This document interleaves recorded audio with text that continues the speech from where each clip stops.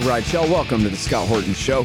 I'm the director of the Libertarian Institute, editorial director of antiwar.com, author of the book Fool's Errand, Time to End the War in Afghanistan, and the brand new Enough Already, Time to End the War on Terrorism. And I've recorded more than 5,500 interviews since 2003, almost all on foreign policy, and all available for you at scotthorton.org. You can sign up for the podcast feed there, and the full interview archive is also available at youtube.com/Scott Horton Show. All right, you guys, introducing Mike Benz. He runs the Foundation for Freedom Online, and that is foundationforfreedomonline.com. And he is an anti-censorship crusader, but used to be an employee of the State Department, which is how he knows so much about censorship, interestingly. And you might have seen his incredible interview with Tucker Carlson last week. Welcome to the show, Mike. How are you doing? Doing great, Scott. Thanks for having me. Really appreciate you joining us on the show here today. So I've seen bits and pieces of the stuff that you're doing on Twitter over the time, and I meant to have you on, but then you just laid it all out for Tucker Carlson last week in a way that is just really crystallized so much of what I already knew, what we've learned from the Twitter files and all of that kind of thing. But just you put it together in one solid narrative for us. I thought it was really interesting the way that you started off by saying that in order to talk about censorship online, we first got to talk about free speech online. That was always a CIA plot too, or a national security state plot too, is how you started the thing. So I guess, but one thing that he didn't ask you that I'd like to ask you to start was if you could talk a little bit about your jobs at the State Department and what it was that you did, how long you were there, and your role in that end of the regime change machine that has obviously given you such insight into how it works now, fighting against it from our side.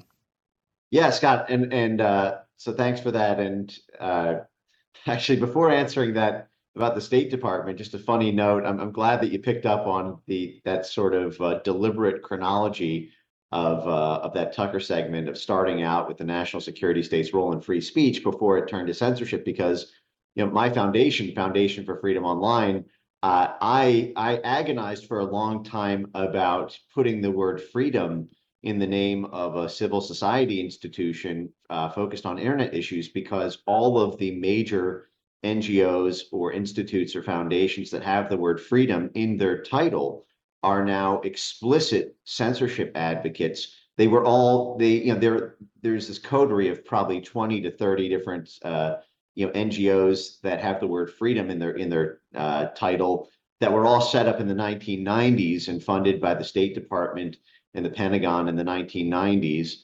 that were all about free speech, and so that's why freedom is in their name. But then after the sort of events between 2014 and 2016, from the Ukraine situation into the Trump election, they all switched to this censorship model. So I actually was hesitant to name my Foundation for Freedom Online, because I didn't want to be mistaken for being a censorship organization with the word freedom in the name. I mean, this is just how bad things have gotten in that respect. It's funny. I'm writing a book right now about the new Cold War with Russia, and I've been studying a lot about the Rose Revolution in Georgia in 2003, and a big part of that was run by a Soros front group called the Liberty Institute, which is almost the exact same name as my institute, the Libertarian Institute.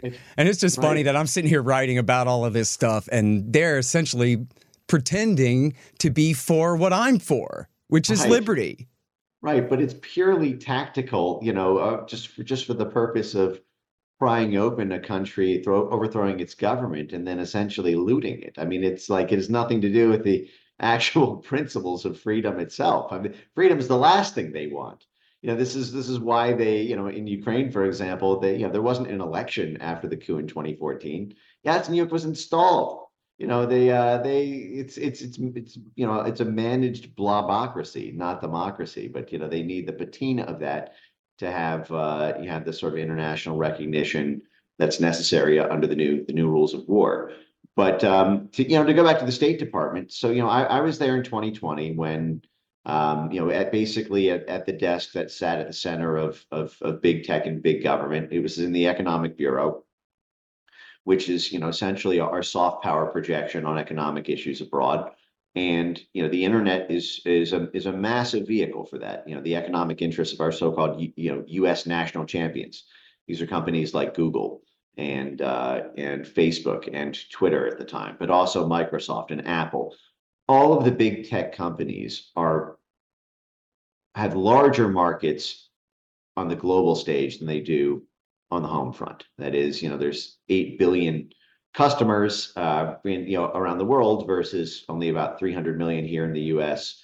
And in order to maintain captured markets, and in order, in some cases, to maintain markets at all, it requires pressure from the State Department on foreign countries in order to make sure that business conditions are operating in a way that's favorable to U.S. national champions. And this is something that has been, uncontroversial essentially in American statecraft for, coming up on 2.5 centuries. I mean, we were doing this in Latin America in the 1800s under the Monroe Doctrine. We were doing this, in Europe under the Marshall Plan doctrine. We were doing this all throughout the Cold War under our sort of, empire building under the democracy predicate. But this is the idea has always been that if the State Department does favors for big business, well, big business is essentially the American middle class. This is how you have pensions. This is how you can afford a home. This is how you have this sort of the middle class miracle of the American economic prosperity of the 20th century. I think the problem is by sometime around by the mid to late 90s, the disconnect between globalism and national interests, global multinational corporations and their financial class, and the sort of trickle down philosophy. It's interesting because a lot of conservatives, who embrace Reaganism, sort of poo-poo liberals who don't accept trickle-down economics. And there's a funny situation sort of happening right now where the shoe is a bit on the other foot, where those same conservatives are now being told, and they don't like it, I should add, that they should basically go along with globalism because there's a trickle-down effect on the U.S. economy, but they're not seeing that. And in fact, the incentives are now so far misaligned that there's good reason they're not seeing that. You could make the argument that, that in the 20th century, when all of our manufacturing was still in the heartland of this country, that when the State Department threatened country XYZ in order to do what's best for the steel companies there, the steel companies were still employing U.S. labor. So in theory, the government was doing favors for big business, but those big businesses were employing the Americans who voted for that government. There was, as morally dubious as you can argue these inherent aspects of statecraft are, there was at least you could argue it was for the benefit of the citizens of the homeland.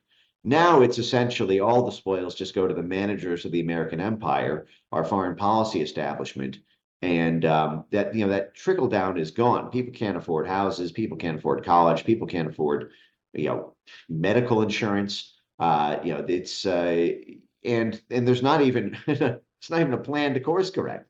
Our money is the biggest thing we're spending the money on in the midst of this economic collapse on a relative scale to places like China is on foreign wars for that purely and exclusively benefit the donor and drafter class of the foreign policy establishment. Yeah. So now in the let's go back because on the free speech part, because obviously the censorship part is very important, but you talk about how from the very beginning of the internet, really in the early 90s, that the national security state saw it, that free speech, whatever double-edged sword was going to swing back at them in terms of American dissent, was tolerable if they could use the internet to help undermine foreign governments that they wanted to overthrow. And so you have them, messing around in Slovakia, in Croatia, and then Serbia, and then the more famous color revolutions of the W. Bush years in Georgia and Ukraine and Kyrgyzstan and so forth, and then later the Arab Spring. So, essentially these are, not all of them are quote unquote color coded, but they're all pretty much the same thing, right? Where the U.S. and these NGOs, NED and IRI and NDI and all those Soros groups and whatever, they use free speech to circumvent the oppressive structures of some of these governments that they want to overthrow, and use liberty in a narrow sense to their advantage there to get what they want and do their regime change. So I think the way you were explaining it to Tucker was, you didn't say this part, but it sounded like what you're saying was they were willing to tolerate free speech by Americans as long as they could use the internet to help them accomplish coup after coup after coup overseas. But then what happened was it started blowing back on them, and social media stopped being so reliable at helping accomplish State Department ends, and that's when they kind of panicked and decided to clamp down on us like this. So can you talk about, I guess, the first part of that first and then the second? Yeah, so it's a good question. Were they willing to tolerate free speech by Americans? Because it's been my contention that if Pat Buchanan had won the presidential election in 1992 on the basis of a massive popularity of from blogs and forums after the World Wide Web was rolled out in 1991, that we never would have had a free and open internet to begin with. That is, if a sort of populist, and I'm not even endorsing all of Buchanan's ideas or sort of grand sort of theory of the world, but he was a populist challenge in a sort of proto-Trump way to the sort of George H.W. Bush and Clinton sort of axis that echoed the very same Jeb Bush Hillary Clinton flank that Trump defeated from his right and left in 2016. But I do believe that if this had happened earlier in time, during Web 1.0, but social media didn't come out until 2004 with Facebook, and then 2005 with YouTube, 2006 Twitter, 2007 the smartphone, which put it all on steroids and whatnot. But for the first 13 years of the internet, it was all blogs and forums, and there was not the speed and scale that social media on centralized platforms allowed. I don't think that the foreign policy establishment anticipated a domestic threat from the internet really at all in the beginning. There was a lot of open questions for the first 7-8 years of the internet, whether it would even take off at home. If you remember, Paul Krugman had a famous quote where I think this was in 1998 or something, where he said, I mean, it was in the late 1990s, I believe, where he said, in the end, I think it'll show that the internet had no greater impact on American society or commerce than the fax machine. I mean, this was, and then there was the big .com boom at the end of bust at the end of the 1990s, where a lot of people thought, okay, now the internet's really dead. There were a lot of fits and starts with respect to the domestic internet, but the whole time it was being piped into countries around the world to circumvent state control over media in countries that we were looking to either destabilize to bring to the negotiating table or outright regime change. There's a great book on this by Yasha Levine called Surveillance Valley, which sort of goes country by country through this. Now he doesn't apply the same analytical lens, which I thought was, which was something that was, he sort of put all the stars in place with respect to that free speech story in the book, but he never actually sort of connected to them to say, with some of the other, I think information that maybe if he had a different background might have seen quite easily. But for anyone who's looking for a factual citation for the role of the national security state in the free speech, diplomatic and intelligence infrastructure that we're talking about here, I would recommend that book. If this analytical lens is helpful to read it with, you'll see what I'm talking about immediately. Mm-hmm.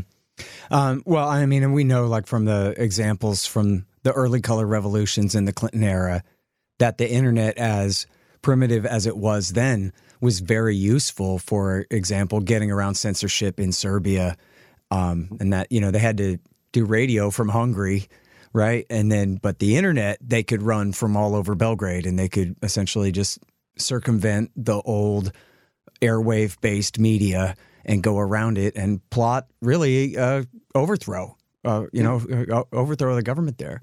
Did you ever see, I bet this is still on there somewhere, The Onion had a thing years ago where it was like a fake Sunday morning news show where they're all sitting around talking about how the CIA has this really cool new invention called Facebook. And what it does is we fooled all the people of America and the world, these idiots, into all mapping their own networks of who all knows and is friends and does business with each other. And they're doing all of our work for us, and we'll completely pwn them and control all of their lives forever now and whatever. You ever see that one?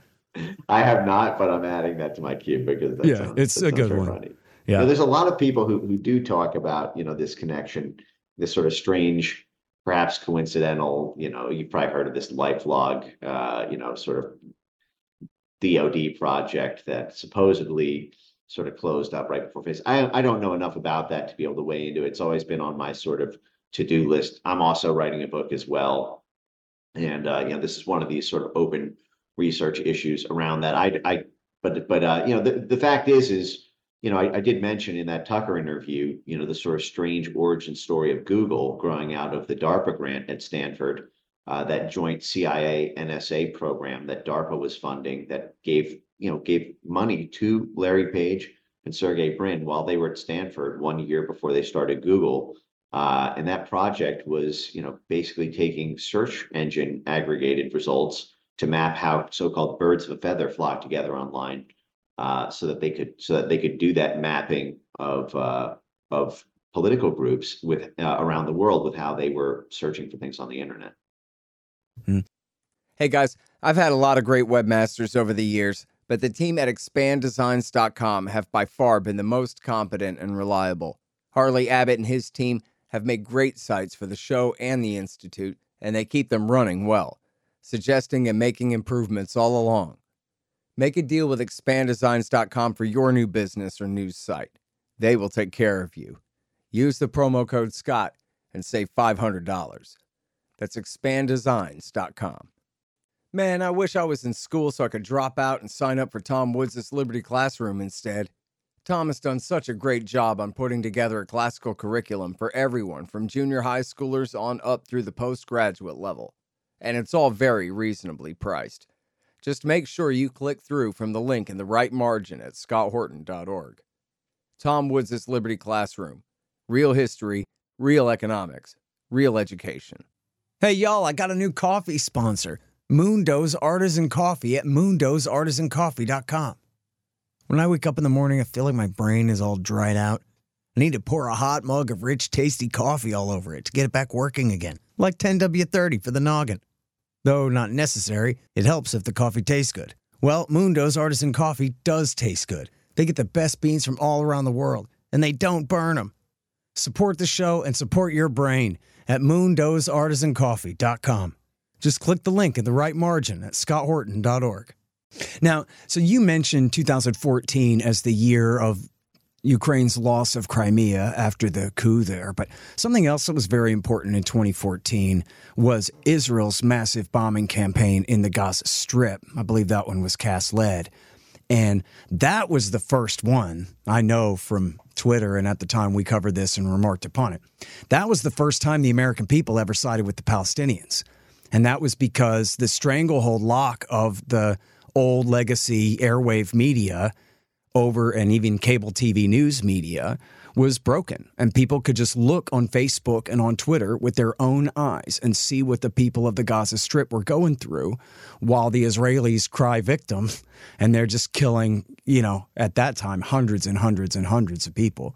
And I don't remember exactly what the numbers were, but it was certainly the first time that the American people sided with the Palestinians in the thing. And I remember saying at the time, oh boy, they're going to flip out over this at the State Department, because as you're talking about, this was a State Department tool. It was their tool to use. And now here it was blowing up in their face. Too much free speech. The same thing happened with the cop thing too. I know there was a lot of kind of top-down effort around that, but it also was the case that Facebook, and I guess this is before a lot of algorithm tweaks. We're talking about going back 10, 15 years. You know, I had people who were not political people, or just regular people that I know in the world, would say to me, what is up with the cops killing people these days, man? And what it was every time the cops killed somebody, Facebook made it a national news story, whereas before it was just local news. Well, a cop shot a guy. They always do that. But when it's a national news story, every local police shooting is a national news story. And it's just day in, day out. Oh, my God, look at this guy running away. And they put 2 in his back. And then it's just they keep coming. They really radicalize a lot of people. And then, again, I think the Gaza War 2014 cast lead, it really got through to the government that, this is backfiring now. And now it's time to rein this thing in.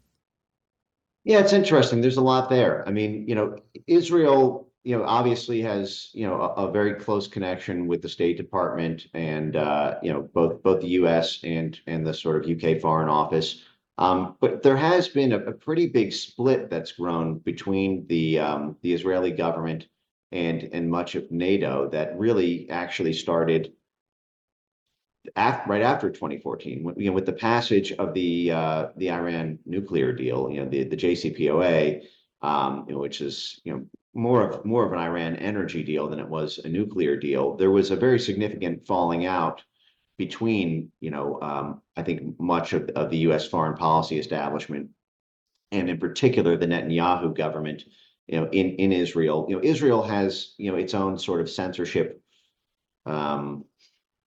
ecosystem architecture. They don't come into their society with a presupposition of free speech. They have a formal censorship office. They don't have a First Amendment. It's not even really an aspirational goal. And there's not the same level of censorship coordination between the U.S. and Israel. What Israel's Ministry of Strategic Affairs might do with respect to internet speech. And Naftali Bennett actually, interestingly enough, was actually the architect of a lot of the censorship technology. He gave presentations in 2016, 2017 on all of the new sort of speech detection techniques that were being developed by the Israeli military. To my knowledge, those were not adopted in the U.S. I know that there was parallel efforts, very, very extensive parallel efforts here in the U.S. and across NATO. But starting in 2015, there became this really proxy war that we're still living through between much of NATO and the Netanyahu government in Israel. This is not to say that the two are at war with each other, but there's a conflict now, a conflict of interests on economic grounds, a conflict of interests on security grounds, with respect to Iran and Qatar and the sort of and Saudi Arabia. There's the Iran deal, I think in 2015 really set off an era of discord between NATO financial and energy stakeholders and the Israeli government that has almost, I'm trying to think of a comparable analogy since, or anecdote since 1948, where there's been this much tension for this long. But I raise that to say that, my focus is primarily on the NATO side because there is actually now a fair amount of daylight between the interests of NATO and the Israeli government that is causing friction in a way that was not really there before. And so in terms of coordination of censorship of speech on the internet that impacts Americans, I don't know that the Israeli government. Now there was pressure that the Israeli government, I believe, is putting on Facebook with respect to you can argue that that's happened with Musk to some extent, but more coming through the ADL. But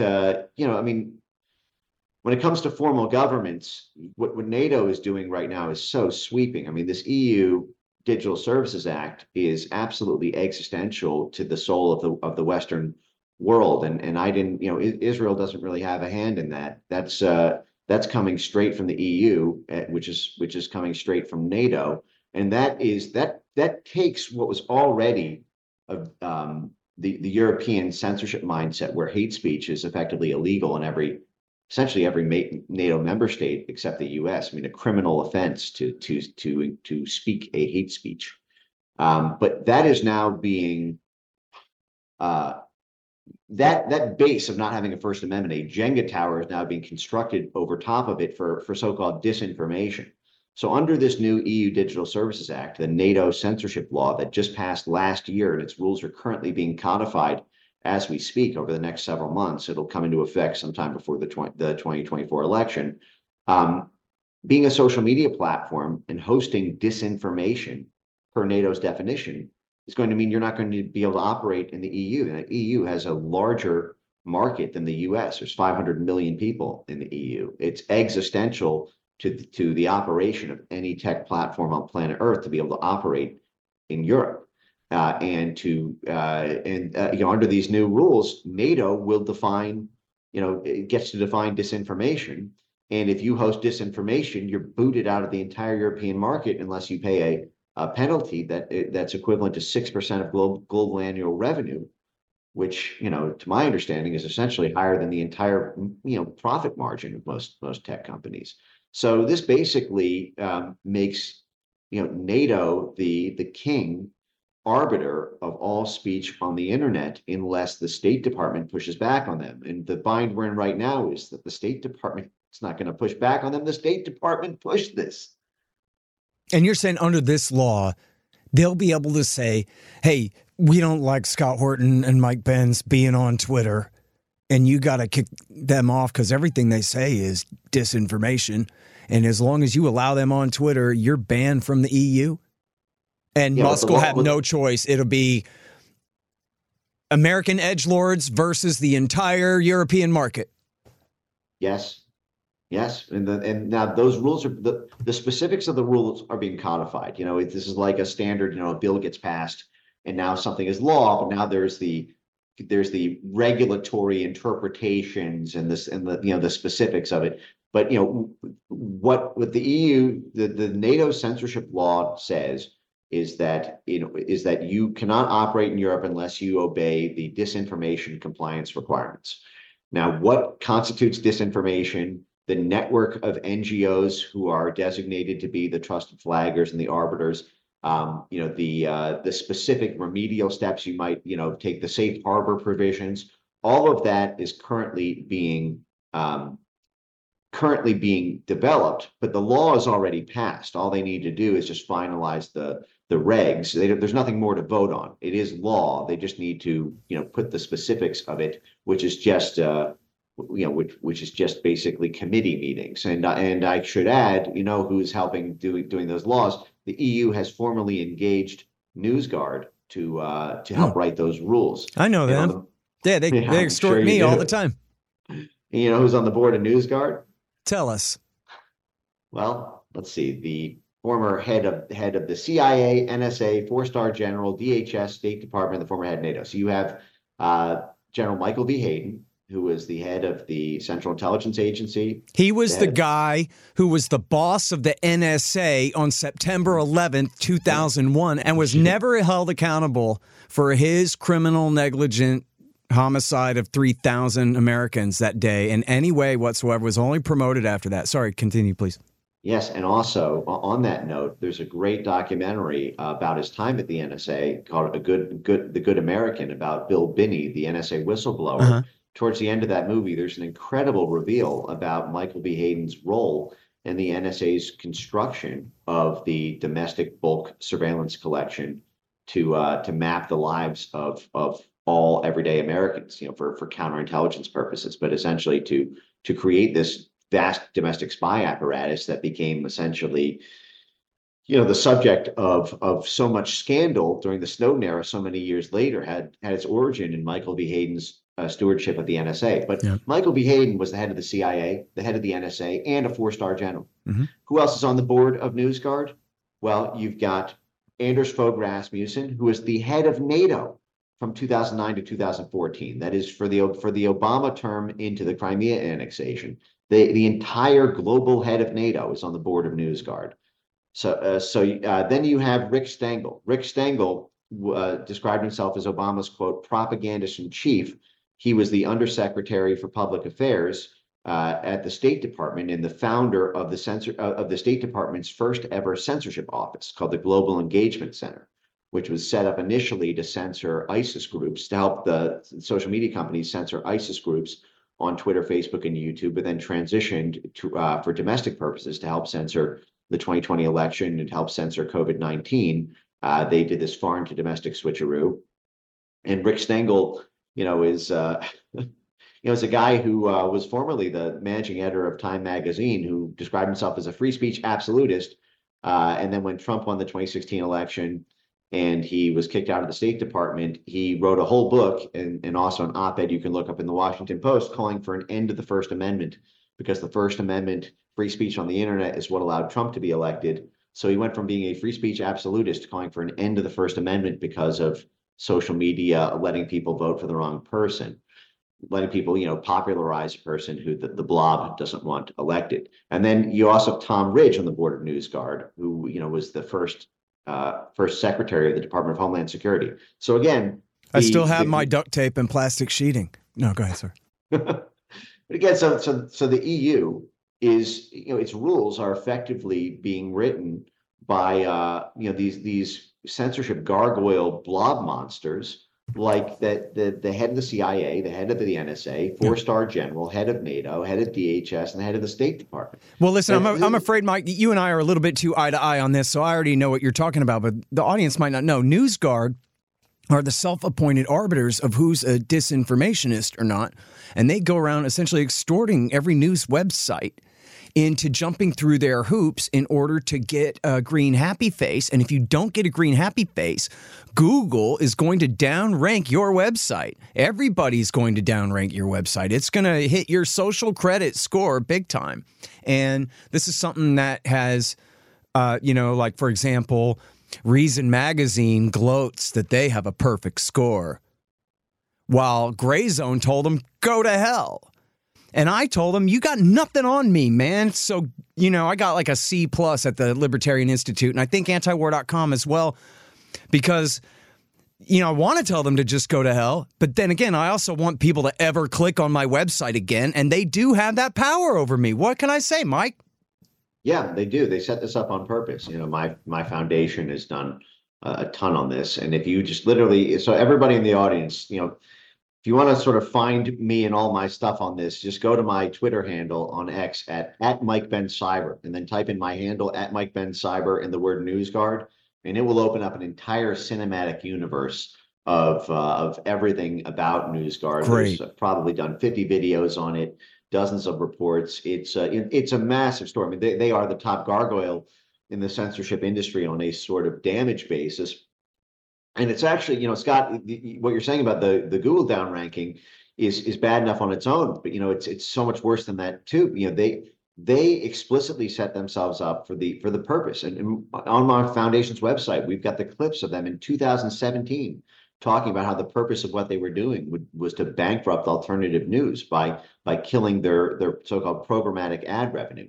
NewsGuard is a formal partnership with the World Economic Forum. The World Economic Forum has a subgroup called GARM, the Global Agency for Responsible Media. That is the that is the pool of international, all of the blue chip multinational groups, their advertising pool of money that goes towards so-called programmatic ads. This is the way almost all websites were monetized eyeballs, on the internet. This is what allowed the modern news model, business model of online news. There's about $2.6 billion in programmatic ad revenue that passes through GARM, and NewsGuard has killed all $2.6 billion of that through this filter that they've had GARM install that says if you don't have a certain NewsGuard rating, you get kicked out of the ad exchanges for programmatic ads. So you can't monetize your website unless you have a one-to-one, peer to, you can no longer have passive income through ads if you don't have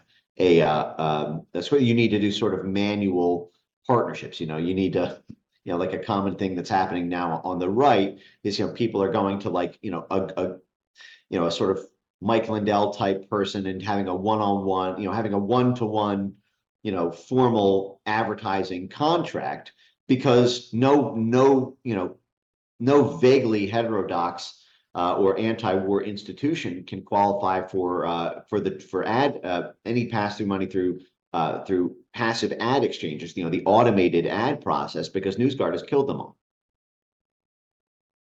Man, it sounds like it's illegal, I guess, but nobody has standing to sue. The Supreme Court's never going to stop them. This is at the core of the empire, right? There's definitely a lot of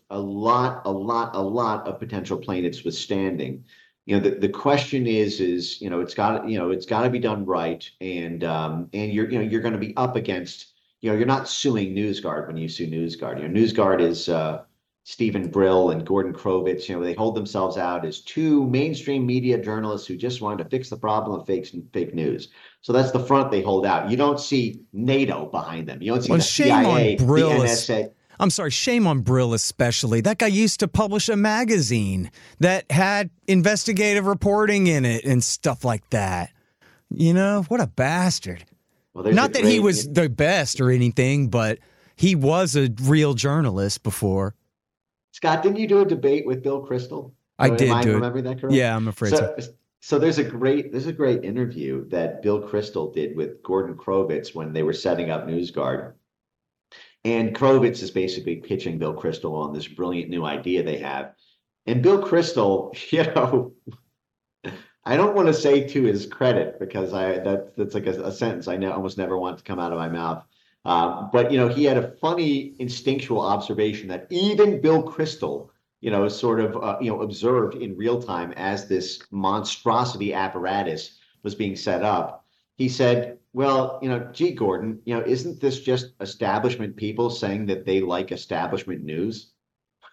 And that line basically, it's a lot darker than that, right? Because it's not, again, NewsGuard is not just establishment journalists. It's the CIA and the NSA and the Pentagon and NATO and the State Department and DHS, as well as this whole coterie of State Department funded NGO representatives and donor and drafter class folks. Well, and as we've seen too, completely cloaked in secrecy, right? Like this, if it wasn't for Musk turning over all those files to Matt Taibbi and his friends, and if it wasn't for those lawsuits by those southern governors, we would know much less about this combine. They had this whole kind of spider web of NGOs and groups all essentially tracing back to the Pentagon here that was completely unreported a year and a half ago, right?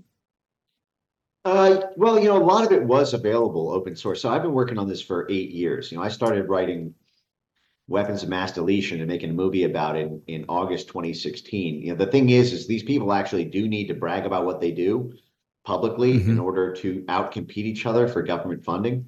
And so, I'm very strange that way. I basically sacrificed, almost most of my, adult life at this point, basically lurking in these people's Zoom calls and knowing them better than I know most of my own friends. So, I don't think it actually required a lot of these recent reveals, to know about this, but, being able to actually get public awareness because of that, it's what's been useful about this is those receipts being validated in such formal channels make it much easier for people to accept a common set of facts of what they're up against.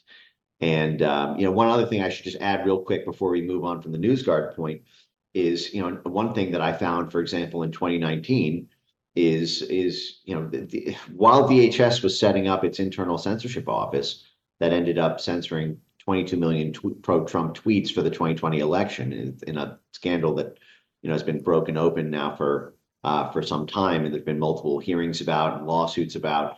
But they had an actual document in the Department of Homeland Security in 2019 where they called for a whole of society. This is the federal government writing about a plan to get the private sector, the civil society, and partnered media institutions to support NewsGuard in 2019. This is DHS. Mm-hmm. This is a government plan to prop up a non-governmental, but CIA stacked censorship organization to do the dirty work that DHS would not be able to do itself.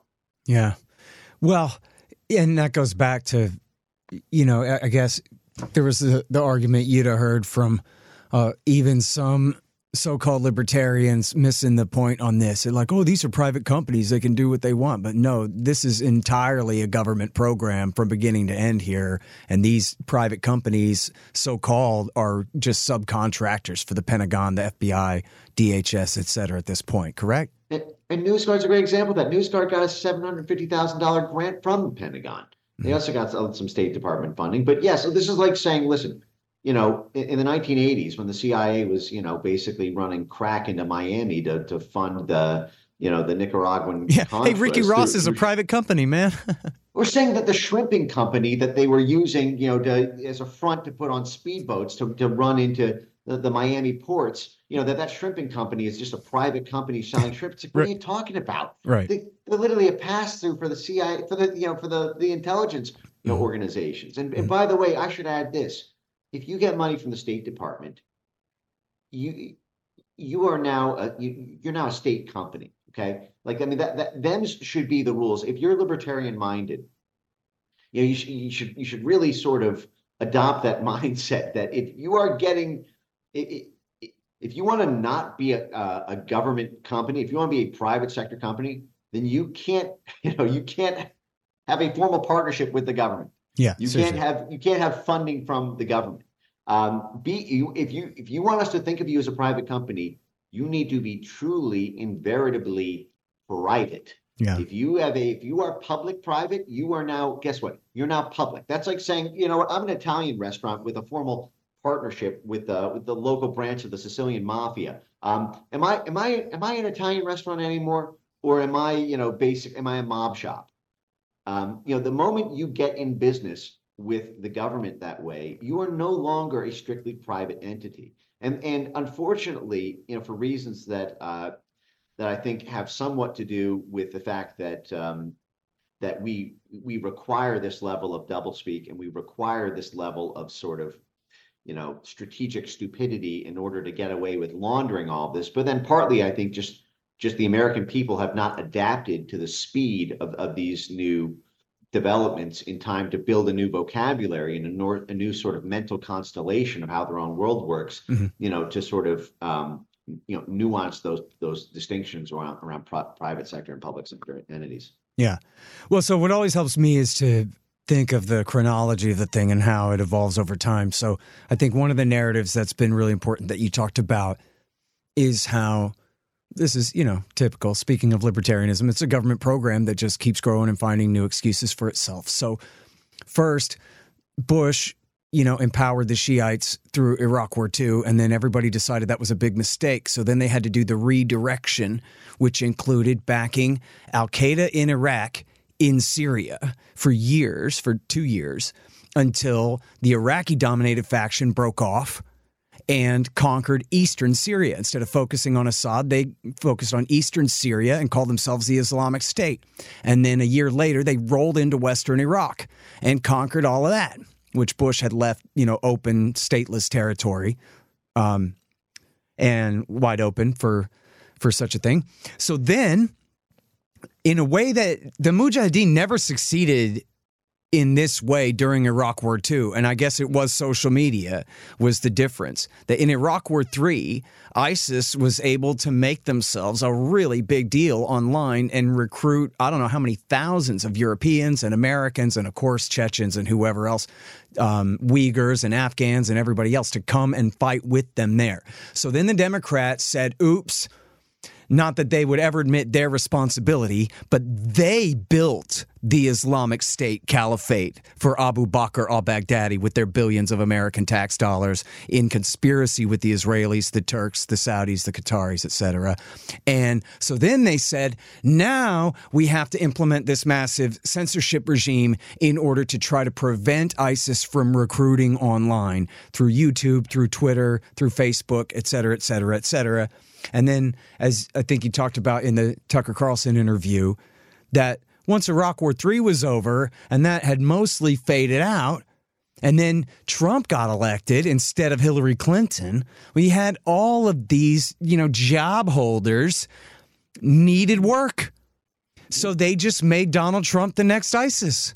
And they just all went and got jobs at Twitter and at Facebook, and I guess FBI agents by the dozens just went and they framed him up for treason with Russia.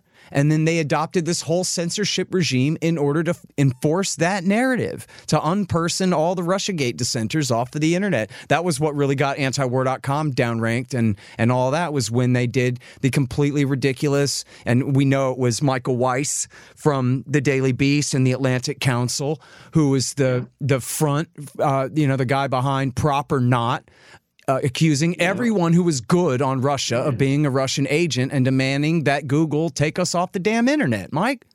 Yeah, no, that's exactly right. Well, there's a couple of funny things there.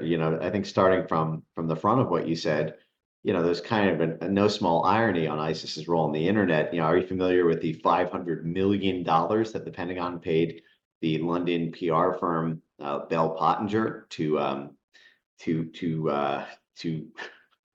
to produce ISIS propaganda videos on the internet? It's kind of amazing. You can Google this. It was widely reported in The Guardian and The Independent and all over. There was a little over $500 million that the Pentagon paid to produce ISIS propaganda videos. Now they said we did this because every video came with essentially an IP address tracker, so we could determine who was watching ISIS propaganda videos that we produced. So it's basically a sort of spy device is how they build it. Mm-hmm. That was $500 million producing Hollywood-style ISIS propaganda from our own Pentagon. But that's exactly right. And the common banner, I mean, this is something that was very, very, very shocking to me in 2017, 2018, when I was watching this all unfold in real time. And I was, in these people's disinformation conferences and just thinking to myself, what the hell are so many counterinsurgency people doing here? There were so many veterans of exactly what you were just saying, the Iraq, Afghanistan counterinsurgency people. Yeah, the Coindinistas, they called themselves when they were championing tripling the Afghan war, which they lost anyway. Right. Well, they took that special set of skills of grousing and managing, foreign populations under a military occupation to the United States of America. They took that back home and they parked themselves at the Department of Homeland Security to say, well, this is what we did to shape the information environment when we were dealing with an insurgent threat like ISIS. There's all this domestic extremism happening here. There are these threats to democracy that are happening here.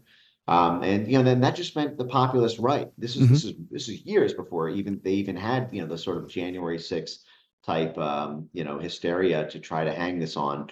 It was the same people. It was these empire managers whose special set of skills is literally subjugating people who were upset that we were militarily occupying them and stealing all of their resources and installing their government and owning their entire courts and legal systems and education systems. We're all Pashtuns now, Mike. We are. And this is why I say, it's come from, it's all, they're treating Boston like it's Baghdad. It's just there's no distinction anymore. Well, listen, man, here's a good one for your file. On National Public Radio shortly after January the 6th, they interviewed Robert Grenier, he's the author of 88 Days to Kandahar. He had been the CIA station chief in Islamabad at the dawn of the terror war, and kind of inadvertently showed how they helped let bin Laden escape. But anyway, Grenier was interviewed on NPR, and it's this great little double entendre of cool stuff going on, because what he does is he explains, outright admits, that's right, we let Osama bin Laden go. We decided, forget Al-Qaeda, we don't want to get the guys what hit us and killed our people. We want to go after the sort of milieu of extremism in which they were thriving, which meant regime change in Kabul, while bin Laden and Ayman al-Zawahiri, moonwalk across the border unhindered and unchased by Delta Force, who wanted only to kill them. Grenier explains this is the analogy now. He outright admits their treason in helping bin Laden get away. But then he says, that's smart. And that's what we're going to do now. See, the January 6th rioters, the insurrectionists, they're Al-Qaeda in this scenario. And what we want to do is not so much focus on them as we want to focus on, that sort of broader milieu of extremism in which they're thriving, by which he meant the American right, the entire American right, the pro-Donald Trump MAGA movement. Are the Taliban, and we're going to regime change their ass because of what Al-Qaeda did at the Capitol that day, he said. Yeah, I'm looking at this right now, actually. A New York Times opinion, how to defeat America's homegrown insurgency. Let me just add to this, actually, just because, I'm one of these sort of weird guys who spent way too much time in DARPA grant, looking through all the DARPA grants for this type of stuff with how they actually make the sausage for censorship. I am willing to bet a bagel that Robert Grenier did not come up with this sort of hypothesis about how to manage the homegrown insurgency by doing it targeting the middle rather than leaders or whatnot on his own. That is what you just said is strikingly similar to the DARPA funded domestic censorship grants that were given out to 60 some universities between 2016 and 2020. There's one that immediately comes to mind called Slaying the Online Hate Hydra, which basically posited that if you were against open borders, you were effectively engaging in sort of identitarian hate speech, and they were using the same sort of proxy in Europe for groups that all happened to be peace with Russia parties or anti-war parties, because they tended to be working class and wanted cheap energy from improved Russian economic ties. And so, of course, the CIA and the State Department were plotting to kill all those or politically subjugate all those political parties, and they often would use these hate speech predicates to do it. And what was really fascinating about, for example, just this one thing, just as a reference for the audience if they want to look this up, Slaying the Online Hate Hydra. This is a DARPA funded censorship research grant, which examined 4 different ways to go about ideally censoring the internet in order to take out basically people who had the wrong thinking opinions when it comes to things like immigration. And the first way, was like the classic top-down type thing. Like, you kicked down. This is back in 2018, I think, is when this grant was. This is like 3 years before Trump was actually kicked off Twitter. They said, well, we could kick these people, we could kick, the leaders off of the social media companies. But the problem is, there's often this kind of martyr effect, and it sort of feeds into the same issue we have with insurgency, where we kill one high-profile person, but that act of martyrdom creates 100 new insurgents because they're all mad that their leader has been taken down. So they said, okay, well, what if we don't do top-down censorship, and what if we topographically map the network of connections that the leaders have to their, say, lieutenant class? Who are the top 20 lieutenants who are not as high profile, who are not household names, who tend to be the key amplifiers of the leader, so that when the leader sort of tweets something out or makes a YouTube video or a Facebook post, it doesn't have that same level of virality because they had their top sort of second in command type, the sort of lieutenant class amplifiers are gone. That's one way we could do it that would minimize the martyr effect. Another way is we could keep the leaders, and we could keep a lot of the lieutenants, but we could do a sort of we could topographically map the whole network, and we could just sort of slowly or randomly or partially ban or throttle or suppress the sort of great unwashed middle who so that way everybody still can't nobody notices that censorship is happening because the highest profile people still have their accounts, and so do the sort of semi-celebrity people who amplify them, but they're just not. It just looks like they're organically not having any traction, not having any amplification, because the people who don't have a voice to defend themselves are the ones who are getting kicked off the internet. These people are evil, man. How do they? This is funded These are by the Americans? Pentagon. Yes. Well, okay, so let's talk about. And you should, by the way, Scott, you should see. I have all this, by the way, on my Twitter page. I've gone over this. Yeah. At Mike Benz Cyber, and just I think if you type in either DARPA or Slaying the Online Hate Hydra, you'll see this. The mathematical equations that they actually sketch out to do this are a true sight to behold. I mean, it's almost like it looks. Now I'm not a sort of math quant guy, but the level of computer science engineering that they propose to go into creating this vast system to do exactly what you were just saying Robert Renier was proposing, but for on internet censorship in 2018, mind you.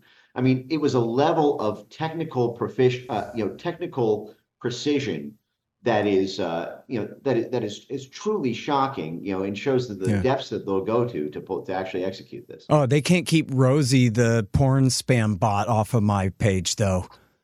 She replies to every single thing that I post on Twitter. Hey, no matter Scott, what. you know what? If Rosie starts talking bad about Ukraine war funding, I guarantee you Rosie will be taken care of immediately. Yeah, exactly. Do me a favor, young lady. Hey, you guys, did you know that I don't just write books, I publish them?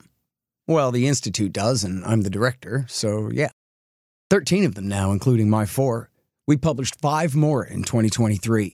Lori Calhoun and Tom Wood's books about the COVID regime, Joe Solis Mullen on the fake China threat, Jim Bovard's latest, Last Rites, and our managing editor, Keith Knight's Domestic Imperialism. And we've got more great titles coming in 2024. Check them out at libertarianinstitute.org/books and help support our anti-government efforts at libertarianinstitute.org/donate. And thank you. Hey, y'all, Scott here. Let me tell you about Roberts & Roberts Brokerage, Inc. Who knew? Artificial bank credit expansion leads to price inflation and terribly distorted markets. If you've got any savings left at all, you need to protect them. You need to put some, at least, into precious metals. Well, Roberts & Roberts can set you up with the best deals on silver, gold, platinum, and palladium. And they've been doing this since 1977. Hey, if you just need some sound advice about sound money, they're there for you too. Call Tim Fry and the guys at 800-874-9760. That's 800-874-9760. Or check them out at rrbi.co. That's rrbi.co. You'll be glad you did. Okay, so listen, so this goes to, and we're almost out of time here, but this goes to something that you guys were talking about. I used to just joke about this. Democracy is when the Democrats win. Otherwise, they'll frame you for treason and, all of this stuff. But then the thing is that's really right. That's what you're talking about with Tucker Carlson the other day, is they got a whole new damn definition of democracy, which is they get to keep their jobs. And the American empire, especially most of what you described as democracy, means American hegemony in Europe, especially, and then the rest of the world, if they can swing it, and has nothing to do, and in fact is the polar opposite of the will of the people at all. And now, it's funny because democracy is always their excuse for intervening wherever they want, but democracy always just means the American national security state gets their way, and it essentially is just no different here in the United States either. And even, look, if you go back 8 years, and I want you to talk about the future this year, this campaign with Trump and everything too, if you can, but you go back 8 years where here's a major party candidate for president in the United States, and they framed him for treason. They had no shame. This is like one hair to the left or to the right, however you would frame it, of shooting the guy in the face in Dallas. It's absolutely as outrageous as it could possibly be, no matter what you think of Trump. I'd have gone to bat for Bernie Sanders or even Hillary Clinton the same way if the secret police framed her for treason.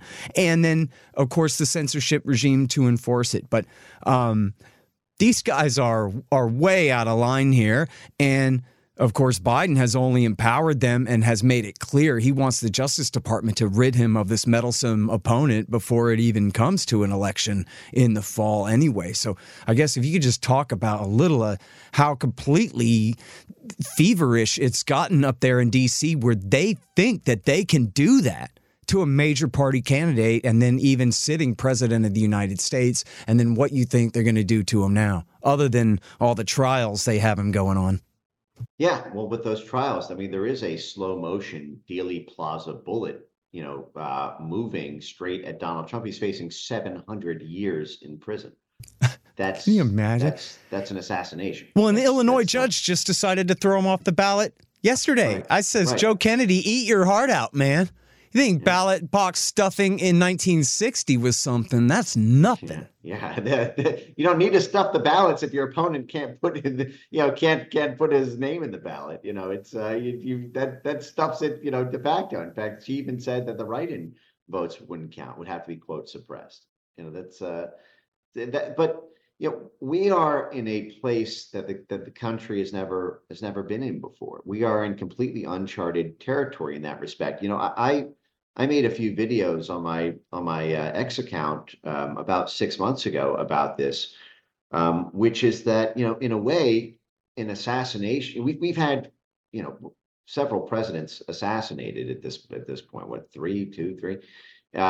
We've never had a president indicted, let alone convicted or even kicked off. But we've never had the system take. You can make an argument when Lincoln got assassinated or when JFK got assassinated, that there's sort of a diplomatic framing of it where you can say, well, damn, a rogue actor took this person out and it was highly destabilizing for a short period of time, but our institutions came in and it didn't really fundamentally change, the American, system of governance. We've got but even if it was fundamentally forces within that government who were responsible for orchestrating that assassination, you could argue on paper that the system didn't do it.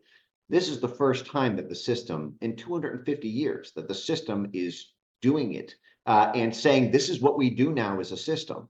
We swallow the people who challenge us, and make no mistake, Trump is winning, has been winning. According to all polling at this point for the past 2 months in all 7 battleground states, he's right now on. If the election were held today, according to the RCP polling average, which aggregates every poll left and right across the country, he'd win the Electoral College by something like 90 points. He is way ahead, and he is facing an assassination if the Justice Department is not stopped. If Joe Biden's Justice Department, while you have on record, according to our paper of record, the New York Times, who published that Joe Biden was putting direct pressure on Merrick Garland to prosecute Donald Trump months before Merrick Garland did it. So, that's Merrick Garland's boss in the White House. And of course, I know that, Scott, you've probably covered Merrick Garland's, seasoned history from the 1990s in his role in various other. I know that he told the judge, objection, don't let that guy talk about John Doe number 2 anymore. Yes, I don't care how many times the witnesses say they saw McVeigh's best friend with him. We're not going to have that in this courtroom, Your Honor. I know he's guilty of that. Right. Yep, exactly. Him and Eric Holder were both, it's amazing that the all-star team from that went on to be attorney generals, but perhaps, topic for another day. But basically you have this situation right now where the American empire has never been as, you can argue that there is a political fragmentalization that's occurring right now at a time when America is losing a great power competition to BRICS countries, that I think is forcing America, in the eyes of the blob, into a kind of formal military rule. One of the reasons you can argue that we've had a First Amendment for so long is because our geographic, privileged position on the world map, combined with the industrial sort of, miracle of the 1800s, and the special economic advantages that the U.S. had, as well as in our transatlantic partnerships with London, sort of allowed us the luxury of a largely free speech society. Free speech is kind of the first casualty of war, because the things that undermine consensus for the war are deemed to be, without that whole society consensus, you fall apart very quickly. It can also be exploited, yada yada. Now this is what they argue to basically indict, everybody under the sun. But the point that I'm driving at is, I can't see through the fog of war for 2024. There's too many wild cards. I was one of those people who bet very heavily on the 2016 election for Trump, even when polls were saying that he was, a 3-1, 4-1 underdog. It was very, very obvious to me, just from just a lay line of sight, that there was this huge online presence that was going to convert in a way that was totally undercounted, by the traditional polling. I was not able to see through the fog of war for 2020, and did not make any predictions about this. I can't, there's so many wild cards about 2024, and there's so many crisis events that may happen between now and then. What's happening right now with the Ukraine funding is in some sense as existential to the fate of sort of parapolitics in this country as the presidential election. If, let's just say, Mike Johnson, as House Speaker, rejects all funding, I don't think this is going to happen, but let's just say he rejects all funding, in this new Ukraine spend, because Biden refuses to budge on border security or whatnot. I made a video about this yesterday on Twitter that's got, I don't know, almost 1 million views right now, which basically made the argument that, I would not put it past, they might burn the Republican Party to the ground if the MAGA wing sort of wins. Mitch McConnell just yesterday announced he was stepping down. Mitch McConnell is the blob's sidearm, but in the same way that he's a part of the mafia, the thing that the mafia offers you is protection from other mafias. And I don't know if Mitch McConnell is sort of aware that has been made apprised of what may befall a truly populist Republican Congress House. I think that if House Republicans hold the line on that, they're gonna rushigate Mike Johnson, and they might rushigate Jim Jordan and everybody else. I mean, they indicted all of Trump's lawyers. They indicted Trump himself. Rudy Giuliani, Jeff Clark. The whole gamut. I think that the new rushigate for 2024 is probably gonna be the mother of them all. Yeah, man. And you know what? Sorry, just to go back one step that I left out of my whole rant about the government program expanding thing was how the wars, especially Iraq War III, but all of the Middle East wars had led to the giant refugee crisis in Europe, which had led to the rise of the populist right in Europe, to Brexit and the election of a lot of populist writers to the European Parliament. And then that was a huge part of this censorship regime kicking in over there, too, where, remember, they pretended to believe that Russia was behind Brexit and was behind all of the votes for the right-wingers for the European Parliament in France and Germany, which both of those intelligence agencies later said was actually not true at all, of course.